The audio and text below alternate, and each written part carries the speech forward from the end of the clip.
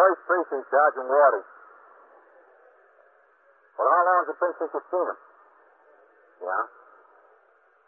Yeah? You're sure he didn't move out? Well, who told you that, lady?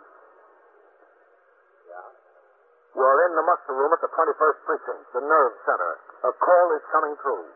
You will follow the action taken pursuant to that call from this minute until the final report is written in the 124 room at the 21st Precinct.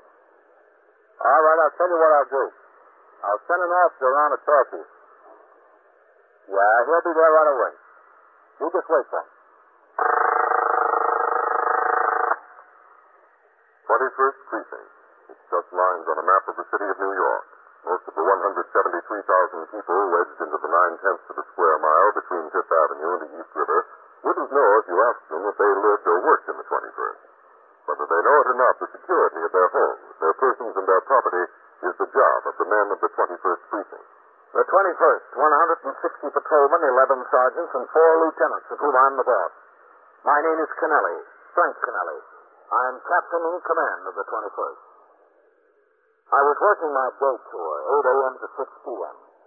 After I had turned out the platoon, which consisted of the 64 men who would patrol the precinct for the next 8 hours, I went to my office where Ezra D. Winkler, the precinct youth patrolman, was waiting to confer with me. The end of the school year brings a variety of changes to the method of policing the precinct. We were preparing for them. Meanwhile, the ordinary routine of patrolling the precinct went on. Patrolman Paul Vaccaro, assigned to Post 17, had finished his duty at a school crossing near PS 79 at 9 a.m. He went to the nearest call box and rang in. Lieutenant Gorman, the desk officer, instructed him to walk to a dry goods store on 3rd Avenue and admonished the proprietor for failing to close the transom over his front door during the preceding night. In complying with Lieutenant Gorman's instructions, he walked past a brownstone rooming house where a woman he knew to be the landlady was sweeping down the front stoop. Good morning. Good morning. Oh, officer. Yes? I want to ask you a question. Yes, ma'am. What is it? I'm Mrs. Catherine Neal. I own the house here. Yes, I know. I rent out furnished rooms. Yes? Well, something's been bothering me. Neal? Maybe it's all my imagination, I don't know, but there's a man that lives on the 2nd floor, Mr. Lowfield. What about him? Well, I hadn't seen him since Friday. Friday night, Saturday, Sunday, and Monday, I hadn't seen him. Maybe he's away. Oh, no, I don't think so. He's lived here over 6 years, and he's never been away. Never. Was he paid up in his rent? Oh, yes. He's paid up right to the minute. You can say anything else you want to about him, but he's regular about that. Well, tell me something, He does Mrs. have peculiar habits. Like, for instance, no one ever sees him during the daytime. I suppose he's up there sleeping at the daytime. Mm-hmm. But 8 o'clock every night, he comes downstairs and he walks out the door, and he's out all night, almost. Very peculiar habits. Well, if he doesn't And the talk most to me... peculiar thing of all is that when I didn't see him, yesterday afternoon I went up and knocked on the door. I thought maybe he was sick or something. Mm-hmm. You know, somebody that's got no friends and no one at all. I thought maybe he needed help. He didn't answer. Did you open the door to his room? Oh, no. I wouldn't do that. Besides, I don't think I could get a key in there anyway. He's got the keyhole blocked with something, I think. It's not locked from the inside, is it? Why, it might be the key that's in the keyhole. From the inside, that is. If it's locked from the inside, why, he must be in there. Look, maybe we better go up and take a look, Mrs. Neal, huh? Yes, maybe we better. My goodness. Just let me get this trash up. It'll take a second. All right. Oh, tell me something. How old a man is Mr. Lowfield, huh? Oh, he's middle 60s, I suppose. About 65. I never asked him much. He's not one to talk. Just ignores everyone around. What's his first name? Edwin. Mr. Edwin Lowfield. Well, that'll have to do for now. People walk by here and they throw everything they can think of on my stoop. They couldn't throw their cigarettes and papers in the gutter. They have to throw them on my stoop. Oh, go ahead. Oh, thank you. I'll just leave the broom right here. It's this way. Mm-hmm. The 2nd floor. What does he do? What do you mean? Well, when he gets out at night, does he go to work? Well, I don't think so. I don't think he works at all. Well, what does he live on? Well, who knows? Social Security, maybe. He's got the money to pay the rent. That way. Maybe a pension, I don't know. I never asked him. It's that one. Now, look, you don't know whether he has any family or any friends? Well, none that I saw. I never saw any of them. Yeah, that's the key in the door, all right. Oh, that won't do you any good. I've been trying that since yesterday afternoon. No one you spoke to saw him go out. No one. And he's never gone away on a trip for a weekend since he's lived here in 6 years? Never. No. Listen, you don't think he's... Oh, no. Well, that would be awful. Now, look, you say no one saw him go out, and he was in the habit of going out every night. Now, the key's in the door, and it's locked on the inside. Oh, my goodness. The poor old man. Look, I think we ought to kick it in, if that's all right with you, of course. Will he do much damage? Who's going to pay for it? Well, I think one good kick will take care of that old-time lock. Do you think we ought to? Well, the door's your property, Mrs. Neal. Well, maybe we better. All right, now, you just stand back over there. One good kick ought to take care of it. Be careful, though. Yeah, I'll try. All right, that does it. You certainly can kick, I'll say that.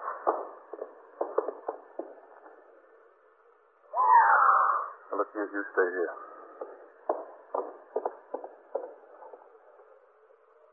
Is he dead? Yeah.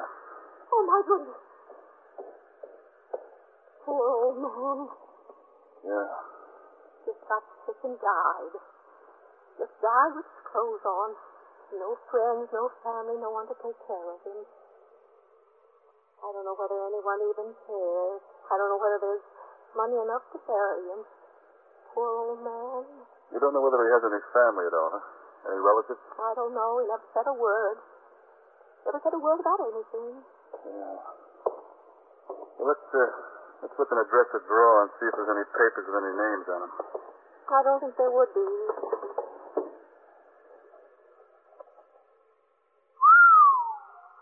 Is that real money? Yes, ma'am. That's what it looks like. I didn't know he had a dime. There must be thousands. It could be. But how do you like that? With all that money, living in a $9 a week furnished room. He should have been living on Park Avenue. If he lived on Park Avenue, maybe he wouldn't have it. According to established procedure, Patrolman Vaccaro made no further attempt to examine the property of the deceased. Another resident of the rooming house appeared in the hall and was sent by the officer to call the station house and notify the desk officer. After an ambulance surgeon pronounced the man DOA in the presence of a civilian witness, the landlady, Patrolman Vaccaro recorded in his memorandum book the pedigree of the deceased, an accurate description of the body and wearing apparel, and all the known facts concerning the time, the place, the manner, and the circumstances of the death. In the meantime, Lieutenant Gorman, the desk officer, notified the medical examiner and the 21st Detective Squad. A radio motor patrol car and the sergeant's car was dispatched to the scene. Lieutenant Matt King, the commander of the 21st Detective Squad, sent 2 detectives. I was told by the desk officer of the circumstances involving a large amount of cash, and inasmuch as this property must be inventoried, both under the supervision of a superior officer and witnessed by a competent and responsible civilian, I went to the scene myself. While we were still waiting for the arrival of the medical examiner, a search of the premises was begun, and an exact inventory of all the deceased's property in the room was being taken. That's 7,400 so far. 7,400? I had no idea, Captain. No idea at all. Well, I don't imagine many people did. He never seemed in want for anything, but he certainly gave the impression he was just making ends meet. Right in the room, the drawer. Captain. Yes, Sergeant. He did his own laundry, I know. Can I see over here a minute?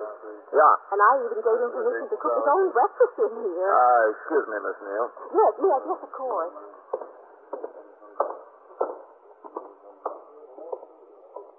Oh, what is it, Sergeant? Look what was in the closet. There's 2 suitcases in the back there. Yeah? A bonanza. 4 bank books. Savings accounts. Brother. $9,300 in here. $8,700 in this one. Oh, that's too bad. Only 4,000 in here. And last but not least, in this one, $9,450. Well, he sure spread it around, didn't he? It was mine, Captain. I keep it all in one place. Those look like stock certificates, don't they? Take a look at them. Yes, sir. See, 500 shares of Consolidated Edison, 200 shares of AT&T, 200 shares Pennsylvania Railroad, 500 shares Columbia Broadcasting System, 250 shares DuPont, so on. And a whole stack of defense bonds. Yeah. Captain, I've come to the conclusion this fellow was loaded. All right. Pick up the suitcase. Let's take it over and get an inventory. Yes. Oh, here's some more you can put on that inventory, Vaquero. Some more what? Some more money? Yes, bank books and securities. That makes it $9,865 in cash, Captain. In the one drawer. $9,865? And there's more. All right. When you get it totaled, enter it in your book and I'll sign it. Yes, sir, I'll do that. Then get to work on this stuff. Captain, can I talk to you for a minute? Yes, Miss Neal, of course. Every one of those bills has to be listed by serial number, you know. Yes, Miss Neal. It is worth a fortune. That's what it's beginning to look like. But what happens to it? All this money, I mean. Well, we take it to the station house. The desk officer enters it in the blotter, and it gets sent down to the departmental property clerk. I mean, who gets it? Who gets it eventually? Well, he might have left a will. I don't know who he'd leave his money to. He didn't have anybody. He told me time and time again he didn't have anybody. No one in the world. No one at all? Well, I think he did have a sister, but she died 4 or 5 years ago. Yes, 4 or 5 years ago. Do you know the sister's name? No, I hadn't any idea. He never mentioned it. I just remember that one day I saw him coming down the stairs in the morning, about 10 o'clock or 10:30. Well, he hadn't been living here too long then, only about a year, but I'd never seen him come out in the daytime before. I said, "Where are you going, Mr. Lowfield?" He said, "To a funeral." He said his sister died. I see. It's out in Long Island someplace. I don't know. I said I was sorry to hear the news, and he went out the door. And that's the last he ever mentioned of her. The last he ever mentioned of her. Did he get much mail here, Mrs. Neal? Mail? I don't think he had one letter. Not one letter since he lived here. Nothing? Well, I ought to know. I get the mail every morning. I put it on that marble table downstairs in the hall. The tenants come by there and pick it up, and I go through it every day to take out what's mine when I get it. I can honestly say that I've never seen one letter addressed to Mr. Lowfield. Not even one? Not one. To the best of my recollection. Well, supposing he didn't leave a will. If you don't find it here, I don't think he did. What happens then? Well, then the estate is handled by the public administrator. What's that? Well, he's a city official whose job it is to administer the estates of people who die without leaving a will. Oh. He'll try to find relatives and claimants to the estate, and the estate will be disposed of by the surrogate's court. Well, he's not going to find any relatives. As far as claimants are concerned, Mr. Lowfield didn't owe anyone. Never bought anything, so how could he owe anyone? Well, in any case, it'll all be settled according to law. You know, I could really classify myself as a claimant. Could you? Yes. I've taken care of that poor old man for 6 years now. As a matter of fact, he's made promises to me time and time again that I could have anything I wanted that he had. Just for the favors I've done it. I gave him food. I got clothes for him. I saw that his room was kept clean. He told me anything of his that I wanted I could have. But he never paid any attention to him. I didn't think he had anything. I just did it out of the goodness of my heart. I think I have a rightful claim. Don't you, Captain? That's something I can't pass judgment on, Miss Neal. Well, what do you think I ought to do? Get a lawyer? You'll have to decide that for yourself. That poor old man. That poor old man.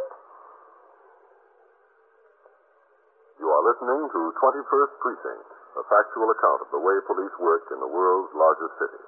You want to go to church, but you can't. On the church door, there's a sign stating entrance forbidden. Your ministers and priests and rabbis have been taken away. Your Bible has been burned. You're not allowed to own a crucifix or a St. Christopher's medal or a mezuzah. Your religion, all religions, are forbidden by order of the government. A bad dream? Yes, that's all it could be for an American citizen, because he's guaranteed the right to worship anywhere, anytime, and in any way he chooses. Some governments allow their citizens these privileges. Others deny them. But we Americans tell our government that it has no jurisdiction over religion, whatever it may be. We say so in good, clear language. Congress shall make no law respecting an establishment of religion or prohibiting the free exercise thereof. It's part of our Bill of Rights, our Constitution. Just 16 words, signed by a few men 165 years ago. These 16 words are your assurance that freedom of religion will be preserved. For you, for your children, and for generations to come. The First Amendment, freedom of religion. It is one of our freedoms. Now back to 21st Precinct and Captain Kennelly.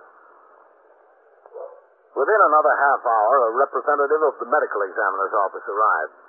He made an examination of the body of John W. Lowfield and reported, pending an autopsy, that death was apparently due to natural causes. Patrolman Vaccaro, the first officer on the scene, placed a US 95 identification tag on the wrist of the body, and it was taken to the Bellevue morgue. All the property of the deceased in the room had been collected and inventoried. It amounted to $14,655 in cash, bank books from 4 savings institutions showing deposits totaling $31,456, United States savings and defense bonds with a face value of $47,250, and other securities worth more than $185,000 in the current market. The totals were rechecked in the presence of the civilian witness, entered by Patrolman Vaccaro in his memorandum book, which was signed by both myself and Sergeant Waters. The property was then taken to the station house by Patrolman Vaccaro and turned over to the desk officer for transmittal to the property clerk of the department. In the meantime, Detective William Novak of the 21st Squad had been assigned by Lieutenant King to make an investigation in order to locate either relatives or close friends of the deceased. He interviewed the landlady, Mrs. Neal, to secure whatever information she had. He examined the papers and documents found in the room, and at 2:10 in the afternoon, his task took him to Astoria in Queens, where he went into a new apartment building and rode the self-service elevator to the 4th floor, where he walked down the hall to apartment 4D. Yes, who is it? Is this the residence of Mr. George Bookham? Yes, who is it? Is Mr. Bookham home? I'm a police officer. Yeah. What's the matter? I'm Detective Novak of the 21st Squad. Is Mr. Bookham home? Yes, he's here. What's the matter? I'd like to talk to him. Are you Mrs. Bookham? Yes, that's right. Come in. Thank you. George! Got the ball game on in there. George! What? Someone here to see you. Who? A detective. All right. George is a Yankee fan. Mr. Bookham. Told you they should have took Reynolds out of there, Alma. He walked another man. He's staying my ghost. You're a detective, huh? Yes, sir, that's right. William Novak of the 21st Squad in Manhattan. What can I do for you? Mr. Bookham, do you have an uncle named Edwin Lowfield?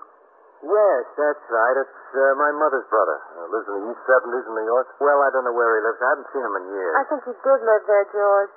What's the trouble? Afraid I got some bad news for you, Mr. Bookham. Yeah? He was found in his room this morning.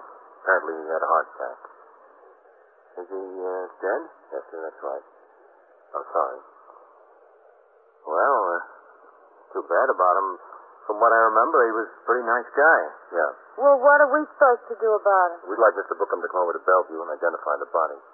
Why? Just a matter of procedure, sir. I always try to get a close relative or friend in cases like this. Notify them. Well, I'm not what you would call a close relative. From what I can learn, you're the closest, aren't you? Well, I guess I am the closest, but it's just my uncle, and I haven't seen him in years. Not since my mother's funeral, as a matter of fact. Look, I'm sorry and all that, but I don't think it's any of my responsibility. We haven't heard from him in years. No, that's right. I got my own family. I got my wife and 2 kids. Well, what am I supposed to do about it? What do you want me to do? Arrange for the funeral and everything? Well, we thought you might like to, being the closest relative. Well, suppose he was my third cousin or something like that. Would you expect it if I was still the closest relative?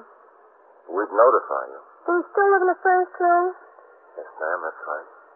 Well, I don't see why they expect us to take care of the funeral expenses and all that. We got no money for that. He doesn't mean that much to us. Nobody asked you to take care of any expenses. Well, somebody will if we get involved in making arrangements and all that. Don't go, George. Don't be a fool. No, I gotta be at work at 4 o'clock anyway. I work at the Hotel Coronet over in Manhattan. Oh, yeah, but you still have time to come to Bellevue and make an identification. Don't do it, George. You'll only get involved. You got no responsibility. No, that's right. No, I don't want to get involved. I don't want to get stuck for any of these expenses. I don't think you will, Mr. Bookham. It appears your uncle had a little money. Did he? Yes. I hope it's enough to cover the funeral expenses. Yes, ma'am, it is. And then some. Well, how much was that? Well, Mr. Bookham, we're not altogether sure. There might be more than was in his room. What was in his room? Oh, it was cash and passbooks and securities worth about $275,000. Yeah, $275,000. Yes, sir, that's right. Are you sure it's my uncle? Are you sure, George? Well, there was a picture of a woman in his room in the drawer. It had, "To my darling brother," written on it, from Margaret. That was my mother's name, Margaret. The photographer was from Jamaica. I checked him out. I looked up his records, and I got the address where your mother formerly lived. In Forest Hills? Yeah, I went around the building there and spoke to the super. He remembered that you worked for the Coronet in New York. I checked the name there, and they gave me this address. If they need you to make an identification and arrange for the funeral, George, I think you ought to. After all, you're his closest relative. Oh, sure, Alma. I intend to do everything I can. As I remember him, George, he was a nice old man, really nice. He was always good to me when I was a kid. And he was crazy about my mother. I'll do anything I can to help you, Detective, Novak. Yeah, and anything. I just want to be of all the assistance I can. I want to help. Well, you'd come over to Bellevue with me and identify him. And then what? Just so the medical examiner releases the body, you can make any arrangements for the funeral you want. Well, where's the money? It was taken to the 21st Precinct Station House. It'll be safe there, won't it? Couldn't be much safer. Gets entered in the blotter and turned over to the property clerk at the department. Oh, no aspersions, man. I was just concerned. I'm the closest relative, you know. Mr. and Mrs. Bookham left immediately with Detective Novak for Bellevue Morgue in order to identify the body of George Bookham's uncle. During this time, I had been out on patrol of the precinct in sector car number 4, and I returned to the station house at 3:40 p.m., in time to turn out the platoon for the night tour at 4. I got out of the car, walked up the front steps, and into the muster room where Lieutenant Gorman was desk officer and Sergeant Waters was now on telephone switchboard duty. Hello, Captain. Oh, what's doing, Sergeant? Nothing much, sir. Just got a call from the press about the old man and the money. Oh. I referred them all up to the detective. Good. Oh, and Lieutenant King said he'd like to see you when you get back in the house. All right, bring her upstairs and tell him I'm back. Yes, sir. I'll sign the blotter. Yes, sir. Hello, Red. 21st Squad, Detective Howard. This is Sergeant Waters on TS, Whitey. Yes, Sergeant. Lieutenant King wanted to know when Captain Kennelly got back in the house. He's back. You want to talk to the lieutenant, or shall I tell him? You tell him. Okay. How'd you get hold of Lieutenant King, Sergeant? I spoke to Howard upstairs, the captain. He's telling the lieutenant you're back. Okay. Oh, there's something I want you to do for me. Yes, sir. 21st Precinct, Sergeant Waters. Patrolman Vaccaro, Box 14. Lieutenant Gorman wants to talk to you, Vaccaro. Hold the phone. Yes, sir. Vaccaro's ringing in, Lieutenant. Okay, I'll talk to him, Sergeant. Yes, sir. Yes, sir, Captain? I'm giving a talk at the Lenox Hill Lions Club next week, Sergeant. Yes, sir. And I want to dwell on the connection between parking regulations and safety. Now, would you get together with the 124 man and dig out some recent aided and accident cards that deal with accidents which are the direct result of illegal parking or double parking or anything of that nature? Yes, sir. I want 3 or 4 good examples to illustrate the points I have to make. Yes, sir, I understand. See what you can do. Hello, Captain. Oh, Matt. Lieutenant King? Oh, Sergeant. It's been a rather interesting development in that Blowfield case, Captain. You know the man who died with all the money in his room? Yeah. Oh, I'll be in my office, Sergeant. Yes, sir. An attorney called me a little while ago. What? Well, an attorney called me, too, before I went out on patrol. Said he represents Mrs. Neal, the landlady. He wants to put in a claim for services against the estate. He wanted some information. I told him we had nothing to do with that, and he'd have to check with the public administrator. Well, this was a different attorney, Captain. But first, let me get you up to date. Novak found Mr. Lowfield's nephew, a man named George Bookham. The nephew identifies the body of his uncle, the nephew, and his wife. Oh, what about this other attorney that called you? Do you remember the mailing address and the stock certificates was in Carrot? Yeah. 5 or 6 names in the firm. I put in a call down there. The girl who answered the phone didn't know anything about it. Said she'd check around. About an hour ago, this lawyer called me back. His name was Hopwell. Yeah. Told me the old man had made some shrewd investments over the years. That's obvious. Yeah, but that's not the big news. He said that Lowfield did have a will. Oh? It doesn't name either the nephew and his wife or Mrs. Neal. Well, that's going to be a big blow. Yes, sir. Imagine a will. He left everything to Columbia University. Look, if Lowfield was such a smart investor, did the lawyer have any idea what he was doing with all that cash in his room? No, sir. He was just as surprised at it as we were. He knew about the savings accounts and the war bonds, but he had no idea about the cash. Colonel King, excuse me. Hello, Novak. Captain? All right. This is Mr. and Mrs. George Bookham, Captain Kennelly. Captain? Hello. How do you do? That's Lieutenant King. Lieutenant? How are you? Mrs. Bookham. Pleased to meet you. I've just been down to Bellevue, Lieutenant. Mr. Bookham identified the body of Edmund Lowfield as his uncle. It was him, all right. As soon as we can, we're going to have him moved to a funeral parlor in Astoria. He'll have a nice service. Well, that'll be fine. Very nice service. Mr. and Mrs. Bookham wanted to come up here and talk to you, sir, about the property that was found in Mr. Lowfield's room. Well, there's no sense talking to me about it. It's been inventoried, entered in the records, and sent down to the property clerk's office at 400 Broom Street. I told him he'd be well taken care of. Oh, we don't have any doubt that it'll be well taken care of. I just thought I'd look at it and check over the list of what was there. Yeah, well, I'm sorry, but I don't have authority to give you permission to do that. And it's out of my hands now, down at the property clerk's office. Well, I don't see why we can't do it. After all, it's ours. George is the closest relative to him. It'll all be ours. How do I go about getting permission? Anytime there's a question of disposition of an estate, the surrogate's court must rule on it. Any such property can't be released without a court order. Well, we didn't expect you to release it. We just wanted to inspect the inventory that you said you had. Yeah, well, I'll tell you what you do. Yes? Detective Novak will take you to the desk officer right over there and introduce you.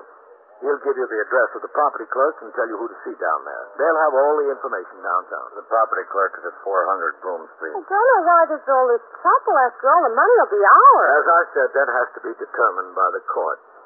Novak. Yes, sir. Will you take them over to talk to Lieutenant Gorman? Yes. Do you want to come this way, please? Well, thank you, Captain. Thank you. You're welcome. Right over here. I thought you were going to tell them that. I was waiting for you to do it, Captain. Well, that's the court, John. I figured it could wait. Their second piece of shocking news in one day might be just too much.